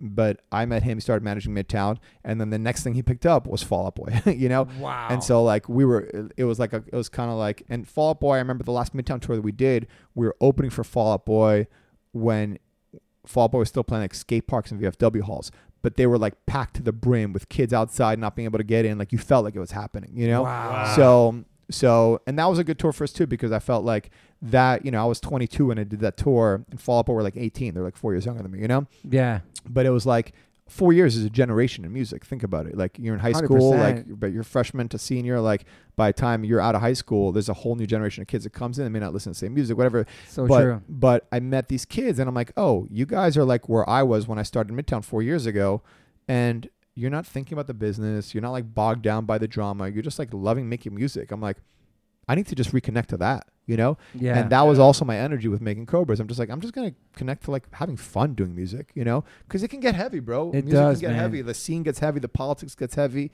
you know? And the I labels, the sound scan, all that shit. And I'm also the kind of dude that like I run into the fire. When there's a drama, there's a problem, like I run for it. And that was always my personality, and that just causes a lot of problems for a person. Now I'm a little more in my old age, I'm a little bit more chilled out, you know? But, but back when I was a kid, I was a shit starter, you know? So I just connected to that, and that was kind of but the reason I was talking about that is because so I brought Armor for Sleep into Crush, basically when Crush Management. Yeah, big with Jonathan Daniel. So huge. So that's when then I stopped managing Armor for Sleep. They were on the same management company I was, but then I went back to being an artist. I told them from the beginning, I'm like, guys, like I'm managing you now because I was like 22. I'm 22. You guys, I fucking love you guys. You guys are my little homies. And I'm also like the biggest fucking fan. Like I'm just going to help you guys like whenever, any way I can. But there's going to come a point where like I either won't be able to help you, or like I'm going to go back to being an artist. Like I'm just in a point right now where I'm like playing this game of chicken. Either I can't get out of this deal and I'm done being an artist, or I'm going to get out of this deal and put out another record. So like that was I was upfront about that from the beginning, and I went and put out another record, and then I was an artist for another like 12 years after that, you know? Yeah. But I always knew I would go back to the business side of it. Yeah. And so you've been doing it for a long time, right? I've been doing business now 5 years. So I started out, I came here 2016. Yeah. Why Cali? I just feel like all the young people, like, you know, there used to be a time in New York where like, you know, if you were a young musician, you wanted to go be with other musicians, you moved to New York. I just feel like that's kind of gone. Like you said, New York is different now. Yeah. Like rents are too expensive. There's no studios left there because the rents are too expensive. There aren't like, you know, it's like where young Wall Street people move. It's not where So you sold your crib out there? Yeah. Awesome. That's a sick move. Yeah. Were you nervous about coming to Cali or? No, because I've been coming to Cali for a long time. Yeah. I like knew some people, and like, you know, I also just like jumping into the fire. So I'm you know, so I was like, cool. My wife was a little like, what the fuck? Oh, she's from East Coast too? She's from the West Coast. She's from Northern Cali. So, you know, but different vibes. But LA's a different vibe. Yeah. And also like when we first got here, we were like crashing at my friend's house and like living. It was like we were like, she's like pregnant and we're like living in a dorm. So, so she was a little pissed at that. But we got settled. It took a minute, but she's a real one, man. Yeah, she's a real one. Yeah. She's a real one. Yeah. She's a real one. How'd you guys meet? We met through mutual friends, actually. She's awesome, man. Yeah. And then becoming a dad, it changes your whole perspective on the world, huh? In a sense, it's crazy. It's incredible, dude. It's crazy, dude. It's like, I mean, if you weren't emo before, it's like overnight emo, man. 24, just everything's emotion. Everything's just like the world. You see it in such a different way. Yeah, I mean, everyone's like, you have to have a girl because they'll soften you up. I'm definitely I'm like a. I don't know, a tiger dad, is that a thing? Like I don't know. Like my kids are like, you have 2 kids? I have 3. Wow. Yeah, what are the ages? I just had a third a month Congratulations, ago. man. Thank you, bro. What are the ages? One just turned 6 2 weeks ago. The other one's turning 3 in May, and the other one is a month old. So what is it boy, girls? All boys, bro. Wow. Yeah. That's fucking And amazing. they're bruisers. like I'm a big guy, like, Yeah, but you I'm kind of lanky, you know. I'm like a 6'4" lanky guy.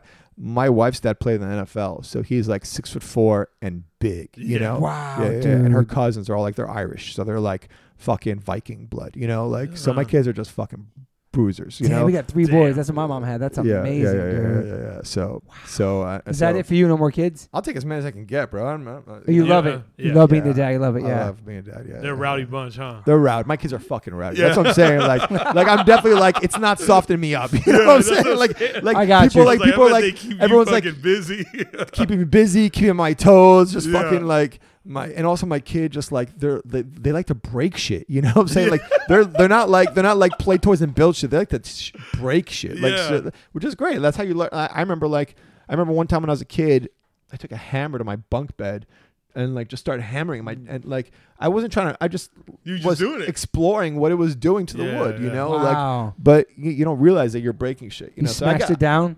I just fucking destroyed the whole I That's didn't break so it down. I funny. just made it super ugly. You know, Yeah, like yeah. I just put all these hammer marks all over my bunk bed because I was just like, oh, it's I was like interested in like what it's doing to the wood by Yeah. putting Yeah, hammer. yeah. You know, like but whatever. Do you have any major regrets in your life? No, I got no regrets. Love that, No man. regrets. No. Just a quick response. I love that. Yeah, Some yeah. people just so like, nah, No. I lived through everything and just, yeah, that's awesome, man. 0. Do you have any daily rituals? Yes, What you got? a lot of daily rituals. You do bro. yoga? Don't do yoga, but I fucking feel like I should because my back. I just can't do classes, bro. I can't be in a class with people doing exercise. I just can't. I can't do it. When you broke it down like that, I love just it. that It's so simple, true, though, I felt man. it. I felt it. I was like, And he's then, right. like, You gotta gyms, play. none of that And then shit. like my other options to watch on TV. I also just feel like I can't Nah. do that. Like I go to the gym and like I just when I go to the gym I do a lot of weights and like I also feel like in between my actual lifting I'm stretching out all the time as much as I can. You know, Yeah. I don't go to the gym as much as I should and as much as now that I have 3 kids it's so hard to find time. I can't It's imagine, so hard, bro. But like before I had kids I was in the best shape of my life, bro. I'll show you a picture, bro. I was fucking You look pretty good, though, man. I'm okay, bro. I could strengthen up a bit, but my back, I definitely am getting like old man back problems at 42 now, dude. You know? Just starts happening. The body's just falling apart. The kids just jumping on you. Yeah, Do you consider yourself an optimist or pessimist? optimist. Eternal Yeah, I could optimist. totally see that. Yeah. Very optimistic. Yeah, I'm very realistic, and I think humans have infinite potential for good and evil. So Agreed. I'm also like, I'm not one of these people who's an optimist and just like, oh, everyone's good. And that's like, no, there are Nah. fucking some dark, evil people out there. Yeah. But ultimately, I just think that the good guys win. I love that. Yeah. Even if they have to smash some faces in. You can you can still be a good guy and have to smash someone's face. Oh, yeah. To- 100%. Totally true. Yeah. Yeah. Is there anything like this pandemic, like being locked down, like did your life change drastically, or you just always you said you kept working, but it didn't because you weren't touring a lot. Like a lot of bands stopped touring, but is there anything you learned about yourself from being home for that long, or you always been home for a while? Actually, I was thought about that. Well, I have a small office and it's Yeah. walking distance to my house. Like when I moved from New York, I wanted to still like have a New York experience in LA. So Yeah. I live close to my office and I can't work from home with my crazy kids. So Yeah. so I just kept going to the office Yeah. and Yeah. just being able to just like make calls and do emails. I think it was good. For artists, I think a lot of artists had to find ways to reach people without touring and find new audience without touring, because touring is like the number one way you get to like meet fans and survive for a lot of and bands. survive and expose yourself to new audiences. So we've been really lucky that we've been successful with some of our artists of like finding success on TikTok and Yeah. having viral songs go and like doing things digitally. Live so streams, all that. Yeah. that's a lot of stuff that we've been focusing on. And so I think that's kind of like been a good thing. I think if anything's changed, it's just really like more focus on that. you know? Yeah. Do you listen to new music and listen to new bands and stuff? I have so many artists that I work with. I'm working on their music, listen to it. I mean, the one record that is just like I can't remember the last time I listened to a record from beginning to end and loved it is the Turnstile record. Yeah, I knew he was gonna I knew he was say gonna it. say I was that. gonna I knew- write it down, I knew he was bro. gonna say 40-year-old that. dads are just like I I'm knew just you were I'm gonna just say the target demo. Dude, that's all we talk about on the podcast. Even Milo went and saw them. Like he talked about the podcast, Yeah. and he pulled up we with went, his we went and kids. saw them at the Novo. Dude, Bro, let me show 25. you- let me pass me that Yo, phone. 2,500 kids at the Novo 2 nights, and I we was went. there. I was there. Oh shit, we you were? went too. I was there on Sunday. The Sunday. That's the That's that's where we the were night there we too. went, Oh, I Yeah. missed you guys. Yo, Yeah. Yo, we- but I love them, dude. But yo, I was bummed at that show, bro. Wow. That show, fuck, that venue sucks. Yeah, the bro. venue's It wasn't pretty- It oh, wasn't so Novo Turnstile. like not Yeah. the. Let me show you because I saw him in August too. Let me show you the video from August because I took my kid to the show in August. My Dude. son loves them too. Dude. Yeah, What do you I saw a lot of. I got kids so with their hyped. dads. I got in the pit. Like, what is it I never about get them, in the man? pit. they encompass everything we love about everything, I guess. You know what it is? So Dude, I have as so I've many been as thoughts I've been about it. listening to you guys talk about like the way it was back in the day, like Yeah. how like if you couldn't make a slick record or like or if you know Okay. you couldn't. So like I feel like what they have done is what people have always like genuinely felt. It's like And Angel why don't Dust we too. just why don't we just make the record we want to fucking make? We can have hardcore songs or we can have this pop song. Like we can I love feel like 311. we can love 3, and I feel like I love it. they're the band that's like done that. Like when you talk about, oh yeah, Angel Dust. When you talk about how the first set was like emo, All the first part pop of the set was like acoustic? pop acoustic emo songs, and then they finished it out with a bunch of hardcore songs. It was And incredible, it's like man. I feel like that's where You know Angel Dust? you Yeah, know, isn't that the singer of Turnstile was a drummer for the band Yeah, yeah. before Angel Dust, Justice, right? Was Trapped Under Trapped Under Ice. Ice, Yeah. yeah. So So- like hear you guys talk about like when you were like you couldn't do anything. Like if you made It had a to be record just like hardcore this, and punk then only. you're like, no, nope, you got That to was stay such a over whack here. time, Bro, dude. our sacrifice is what allowed for Turnstile to happen. Hey, you guys are the Rosa Yo, Parks. let me show you this. Yeah, for real. Let me show you this video. This is what a Turnstile show should Okay, be, we're bro. gonna. This is them. This is the show. Yeah. All right, now- Where's this at in This August? is I never heard of this venue. It's called the Garden Amphitheater. I was there. He You was were there in August? I was there. Oh, we were That there. was my both there. first live show since the pandemic. Me too, bro. We're both there. I was with my whole I brought my family. kid. Look, my kid's there. You I see was my on the kid? side of the stage right with Fletcher. That's so funny, dude. We just played to a Pennywise 2 weeks ago. Amazing venue. Your kid's Dude, I having love a that venue. My blast. kid's fucking loving it, bro. Yo, I was there. That's crazy. We're both there. That was incredible. Yeah, That's a great you know what? venue. Unbelievable. Yeah, my kid's freaking That, out, that's dude. adorable. So why do you love them? First of all, I feel like they are like who they are, you Mhm. know, and Unapologetically, yes. but also super sincere. 100%. Yeah. You know, they're positive. I love the lyrics. Yeah. I love their approach to it. I think that live, you can tell it's just like about the joint thing happening with the 100%. audience. It's You know, magical. like Oh. it's very much like all the principles that we love about punk rock that brought us to punk rock are embodied by them without being shoved down your throat. You know? 100%. 100%. So Yeah. I think about that all the time. 'Cause Some of the like, guys are straight, some of them are not. I love that too in the band. When I I was love but like, everything. and that's just the vibe. Yeah, then yeah, the yeah. music is like on another level. On dude. another know. level. Yeah, On yeah, yeah. I mean, another this level. record was who produced it? The dude who did Eminem. It is. Uh, I forgot his fucking name. Fucking. You told And, me, and told how me. cool is he did it? They did it with that Uh, guy. It's yeah. so cool. It's But like no, it's interesting to think about because when I think about when I was a kid and I was in high school, like GBH was my fucking band. No shit. yeah. Yeah. Oh, hardcore. He But- saw but I- GBH but and I Foo Fighters love- just as many times. Yeah, They're yeah. a Oh, tie. yeah. Two it's favorite a bands. tie. But I loved that Saves the Day, Stay What You Are Great. record. Unbelievable. You know what I'm record. saying? Like Yeah. Incredible. imagine.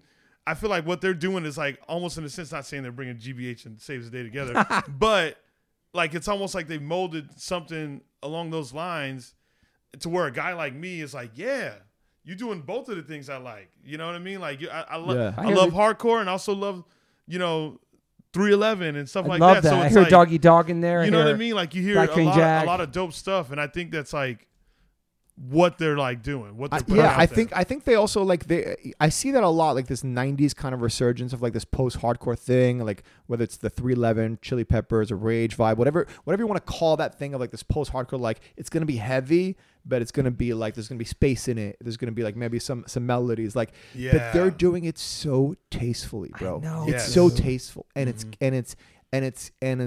it's catchy or hooky without being corny. You know what I'm Facts. being saying? corny. Yeah. 100%. And that's really hard to do, bro. It's Yeah. hard. Like It anyone can write a is. nursery rhyme, you know, but it's like no one wants to listen to a nursery rhyme twice, you know. But it's like these songs, I like can't stop listening to the record I over and can't stop over listening again, to it. dude. you know. When we It's had COVID, funny, that's dude. all I listened to. I'm actually. I was wondering what you would think about that because Love 'em. I've heard so many hardcore guys poo I them a little bit, you know. Bro, I'm not. I Yeah. love it. I embrace it. It's so I bought funny. it. Bought Bro, it. T-shirts. when I he- bought the t-shirt too, Wait, bro. I I love loved it. it. Love I it. knew he was gonna Love say it. that record. Love Dude, that so record. many knew- people have been saying that on here too. Like even older, way Oh, yeah. older guys Way are like older people, yeah. checking it out. Like they The encompass. kids like it too, dude. I mean, My son too. Yeah, but Mhm. like, yeah, but you know, it just like It's got the crowd bounce. is like it's young kids when too. we I The went, love it. diverse everybody crowd was is there. Very diverse. beautiful, man. All Beautiful. different Everybody was there. ages. Everybody. Kids into Everybody's hip hop, skateboarding, everything. The shit that we all love. And they man. just toured Chief Keef, I think, too, bro. Yeah. Oh, they did? They did, yeah. They- That's so, and they're doing Coachella the same as Billy. They're doing like Lollapalooza. I just saw. yeah. And I love it, man. I love it so much. I wish I could and have seen him at that Garden App. That was fire. Because no, That was yeah, my you're first right. Never live heard show. of that venue, and Right. dude, if I ever do a Cobra reunion, it's gonna be at that venue. That venue is He so just played sick. Yeah, shout out to played Chris there? with Pennywise 2 Yeah, weeks with ago. Pennywise. Shout out to Chris Lisk who books it. He's awesome, old hardcore dude. We love Garden Amp. No barricade. Nice that stage. venue is beautiful. so Yeah. amazing. And wide, like a wide, long stage. Yeah. Yeah, Max, I have a question for you since you are Max, come on the microphone since you are 19. Max, what is it about Turnstile that you love? Because we're talking about it as adults. I mean, you love them. You always play them at your job. You don't want to talk about it? You don't have to. Well, because you're 19 and I'm 52. What do you think you like about them? I'm hyped. I like them. He like doesn't that. love him. He doesn't love him like we No, do. yeah, I The don't know why dads you like it hype more. me. I like you can't do that. I mean, it's like if I said to you, tell me why you love Benighted. Like you have like That's or your why music, You he love, loves Benighted. No. Tell me why you love Fit for an Autopsy. You like them. You and turn me on. listen- You turn me on to It them. doesn't mean that you listen to it your own time. I do like them. They're talented guys. I mean, it's just not. You like them something- live? Yeah. Oh, they're great live. They're one of those bands like you go live. It's like whoa, that's fucking Let's awesome. rephrase that. What do you think about them? They're great. Like they're talented. They play music very well. Each individual player is very good at the thing they do. Yeah. What do you think about the message? Do they have a message? Yeah. I mean it. You probably don't pay attention to See, you know lyrics, what? yeah. Like, that's what it is. We understand the message, and they just feel the vibe. Yeah. But when I was little, I looked for the message Me too. too. though. 7 Yeah, seconds, yeah, all yeah, that stuff. Yeah. yeah. Max, remember the one time Franz gave you his bass and you held it while he did a backflip and then gave it back to you on stage?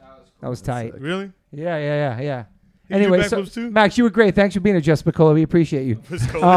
Yeah, so Turnstile, amazing. And so that's the main band I've been listening to. That's probably the only band I'm listening to That's- yeah. as far as something new. Oh, you know who else I really like? Heart Attack Man.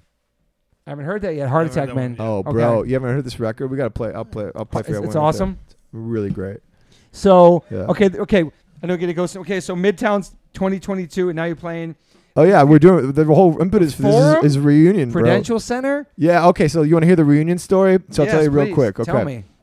So in 2014, which was like during the height of like Cobras and Fall Out Boy, like that whole thing, a lot of people started taking an interest in like the bands that came before, you know? And so I love that. yeah, so Midtown, people started being interested, like, oh yeah, you like Cobra Starship, you should check out his first band, Midtown. So people started listening to Midtown, which That's was dope. cool. And there was like a demand for like a Midtown show. Midtown's got to get better. You got to do a show. So we did a show that summer. Do you remember the Skate and Surf Festival? The Bamboozle ended up being Bamboozle. Yeah. So they resuscitated the Skate and Surf Festival as like a thing, and it was a great scene fest. Cool. We did it. I felt like it was awesome. Great show. Done. Checked it off the list. Midtown reunion done. So here's what happened though. Nobody had kids at the time. Well, Tyler actually had a kid, but he was very little. He was like 1 year old. And now we're all like, 7 years later, we all have kids and they're older. And like our kids are like, my kid tells me, he's like, Dad, go play a show. And I'm like, I don't play shows anymore, bro. He's, no, go play a show. Go right now. I'm like, no. I'm like, dude, it's worth it. So What a thing to say. Like, Yeah. hey, go play a show. my kid's like, I do shows. He's like, you suck. You don't even do shows anymore. Kids are so ruthless. They're so honest, man. So it really came from Tyler. Tyler's kid was he has the oldest kid, and Tyler's kid was like a few years ago was like, Dad, I want to see a show, and so he called us up. He's like, dude, we should like do it again before we get too old to never be able to do this again. And I was like, it didn't really resonate with me because my kid at the time was like 2 and didn't ask. I actually purposely didn't try to show my kids any of my music stuff, and then one of my babysitters blew up my spot. But Wow. yeah. But then like one day, so then I was like, oh, I know that feeling now. Like you're like, oh, you just want to make your kid happy and like you want your kid to see it. Dope. So we were talking about it pre-pandemic, and the pandemic happened. It kind of went on the back burner. And then like at the end of last year, when it looked like shows were happening again, we're like, okay, maybe it'll be safe to book a show at the end of 2022. Let's go do that. Let's start working on that. It's going to take us a minute to like learn the songs again, rehearse, find the venue, yada, yada. So we're doing that. We're doing this process. And then Mikey Way hits me up and he's like, hey bro, is Midtown getting back together? And I'm like, what the fuck, dude? How would you even know that? Like, literally, it's just 4 of us would talked about it. I'm like, who told you that? Like, is there a rumor going on? He goes, and so he called me. He's like, dude, I'm sorry. Am I not supposed to know that? I'm like, no, it's fine. I have no idea how you would have heard that. He goes, oh, I caught up with Tyler the other day. I'm like, oh, that's great then. That's cool. Yeah. Yeah. I mean, we're not getting back together, but I think we're going to play a show. He's like, well, how would you feel about doing some shows with Mike Hem? I'm like, dude, how would I feel about it, bro? Come on. I'm like, if I was on the fence about reuniting Midtown, I'm like, I'm not on the fence anymore, dude. You know, That's insane. So it was really funny. So this is, like I told you, I'm a troll. So check out what I did. So I'm Mikey tells me that, but then I don't do anything on it just because I know how that shit goes when like artist to artist. Yeah, let's do this. I'm like, yeah, like have your agent call and like give me an offer and like let me know that it's for real. Because you know when the agents and managers get involved, shit doesn't happen. You know, it's true. So you ruin it. Yeah. So I was just like, I didn't want to get my hopes up or anybody's hopes up, so I didn't say shit about it. You know, and like it took a month for like this actually to be a real thing. And then I spoke to Gally's agent. You know, so I talked to Gally. I said, yeah, it's gonna happen. This is what you're gonna do. I'm like, cool, fuck yeah. Wait, Matt Galley books Mike Hem? Oh yeah. Wow. Yeah, bro. That's so cool. Shout out to Mike Galley. Yeah. Used to book DIY shows and East Mass Coast. concerts, okay. baby. Mass concerts. Yeah. I just found Oh, them. he's Back in the OG? day. Yeah, man. okay. DIY He booked shows. the Worcester Palladium. Yeah. Worcester. Just for you. Yeah, thank you. So I hit the Midtown group chat and I'm like, guys, we gotta talk. Like totally like it's a bad thing. Like what's going on? I'm like, listen, I got good news and bad news. I think it's better if we talk on the phone. Like let's do a Zoom. So we gotta all get on a Zoom. I'm like, listen, guys, I'm gonna tell you the bad news first. Okay. Very somber. I'm like, we're not gonna be able to do this Jersey headline show that we're planning on doing. He's like, wow, what's going on? Like they thought something was wrong. Like someone died. Like I'm like, well, the reason why we can't do it is the good news is because instead of doing our own Jersey show, we're going to open up for My Chemical Romance at the Prudential Center. Wow, dude. Think about it. And they're like, Gabe, you fuck.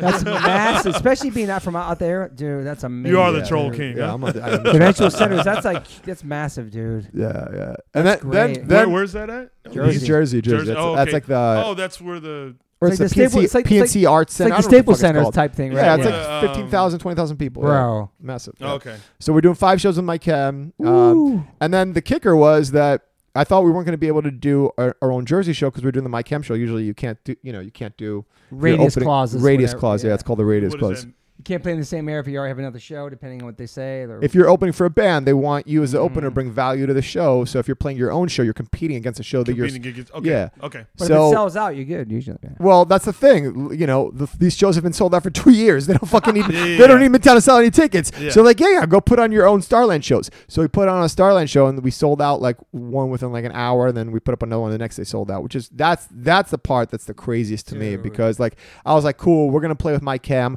Our kids are gonna think we're bigger than we are because we're playing these arenas. But like we're actually fucking, like I don't know how the hell we sold so many tickets, but I'm very grateful for that and That's surprised. Like in amazing. 22 years, it took 22 years to sell that many tickets, but it goes to Yeah, show you. what is the capacity there? 2,000, That's 2,200, I think. amazing, dude. Yeah. That's beautiful, man. It I'm is. excited. That must feel awesome. It feels very nice. I'm very Yeah. grateful for that. And then you That's can go out gonna to be East nice. Coast and you guys practice out there probably. I got to go out there. Yeah, everyone else is out there already. They're already practicing. I got to get my they're shit already together. Singers I gotta- always last, bro. It's Dude, I crazy. got to play bass too. I haven't played. Don't forget in Cobras, I didn't play an instrument. Oh, All I had to do was that's show up and right. sing some songs. Now I got to play an instrument, dude. Do you still Play practice and and stuff? sing. No, bro, I don't practice at all. That's dude. what I'm saying. You gotta play and sing at the same Play time. and sing at the same time. I got to remember how the bass lines go. I have got to to relearn- remember what rhythm is. Yeah. You have to relearn all that shit, I got to dude. learn a lot of shit. Yeah, I got some work to Damn. do. I got some work to do. And, yeah. and It'll your be fun. I'm sure your family's gonna come out, all that. Yeah, we'll have everyone come out. Kids yeah, would be that'll so nice. hyped, dude. I know. I haven't told him yet. Oh, you haven't told your kids No, yet? because he's gonna be like he doesn't have a concept. He doesn't understand time yet, so he Yeah, thinks yeah. days and years are the Oh, same got thing. it. So So he's gonna be like bugging me for it every day. what I'm is just he? like- He's 6. He's right? 6, yeah. But dude, that's gonna be beautiful if your family see that and out there and your Jersey. It's awesome, Yeah, dude. yeah. Stoked for you, man. I'll tell him. I'll be like, hey, dude, this weekend we're gonna go. I'm gonna play a show. He's like, cool. And the Prudential Center too. When is that show? In the fall? Yeah. That's gonna be in September. Oh yeah, he's gonna see the Wow. Mike Kemp stuff before the Midtown Headliners. That's for sure. Yeah, Wow, yeah. dude. Yeah, it's gonna be crazy. That's a great way to come back, play some shows, and That's what I'm saying, Wait, when dude. do you do the Mike Kim stuff? Mike Kemp is Is it a September. fall? September, yeah. Oh, so, okay. End of September, early Damn, October. man. Man, we gotta Yeah, I saw that. We gotta try to go. I know. Yeah, you guys, we're playing the Forum out here too. Oh, Oh, you okay. are? So we're doing like Oh, 5. with them? Okay. No, we're doing Jersey, Florida, 2 Texas shows, and 1 LA show. Okay. Okay. I'm gonna go to that. I'm gonna go to that one for yeah, sure. yeah, for sure. Yeah. For Well, sure, to dude. make Mike Kim last year too. You went to it last year? I didn't go in because I got tickets from Max's friends from high school, and I brought them, and they started crying. They fell down the ground. They were like Oh. having convulsions. So I handed them tickets and got them into the Mike Kim show. Wait, what? Max's friends started crying? Yeah, because I got them tickets to Mike Kim. Those are their They're like favorite big band. fans. Oh. And I got them tickets, and they were like fell on the ground crying. They like couldn't believe it. Oh, wow. It was really nice. Thank you, That's Frankie, a- for that. It was really, really sweet, man. You're a nice Yeah. guy. It was really Thanks, nice. man. I actually, yeah. So I actually want to see him this time though. So we'll get like, that. We'll like, pull fuck up to them that. kids. We'll do it. Yeah. So where can people find all your stuff? Just on Instagram, your name's on there. Like, I don't know. I don't use the internet. Okay, so all I right, don't cool, fucking know, bro. you don't check your DMs or check I don't messages. check nothing. shit. No. Wow, I No. love this guy, Bro, man.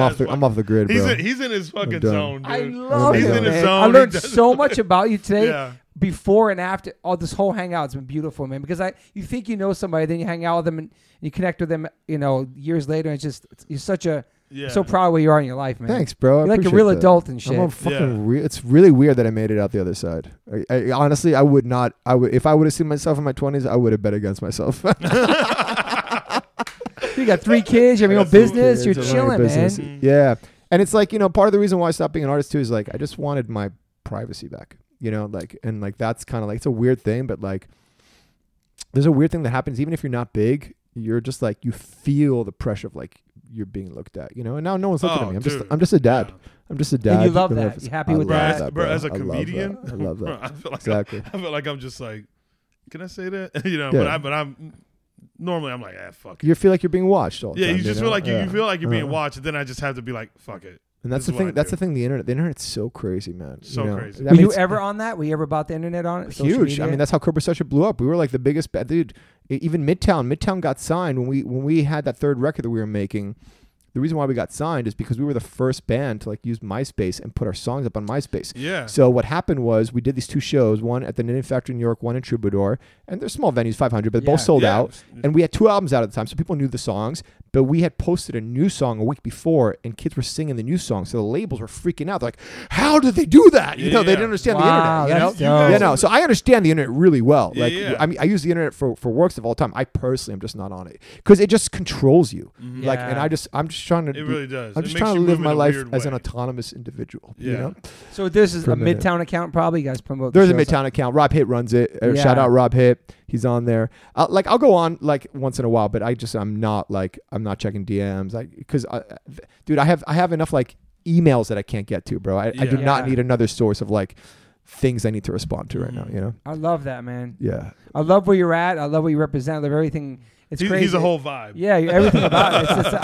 It's Whole amazing, man. Because you Thank think you, you know bro. somebody, then you sit down with them like this, and it's just Yeah. beautiful, man. Thank you, bro. I appreciate you being I'm- here, man. I'm glad to have this talk, and It was I awesome. loved our pre-talk, guys. Yeah, me The, too. the Yeah, pre-talk, hey, the the pre-talk. We're on the is same- what's about, We're on the bro. same page We're on the same with page. life. Oh, yeah. Well, thank you for being here. You have any more questions for Mr. No, man, Lacey? it's pretty Let me check my notes. Yeah. Check I it. was gonna say like when you talk about the MySpace stuff, That's so sick. the MySpace main was shit. like that too. Yeah, Yeah, for they sure, hopped, for sure. hopped on the MySpace. Did Uh-huh. you ever tour with them? Bunch. Yeah. Yeah, What band? Great guys. The main. My main. homies Your back homies. home in Yeah, Arizona. great guys. Yeah, Remember great the guys, starting man. line? That was a pretty big band on. Starting line, yeah. They're on drive through. That's Mhm. right. Starting Yep. line. I forgot And about they were that. Jersey too, I you- think. Alistair? Oh, dude, it's funny. I was thinking You about said that the other day Alistair? because Alistair was on drive through. They were a Chicago band, but what's interesting I about thought they were- them, I actually thought they were East Coast. Chicago, some people. Or you think it's consider called the Chicago East artist Coast. group? The artist group. It's called. Yeah, tag. But, my company. yeah. Yeah.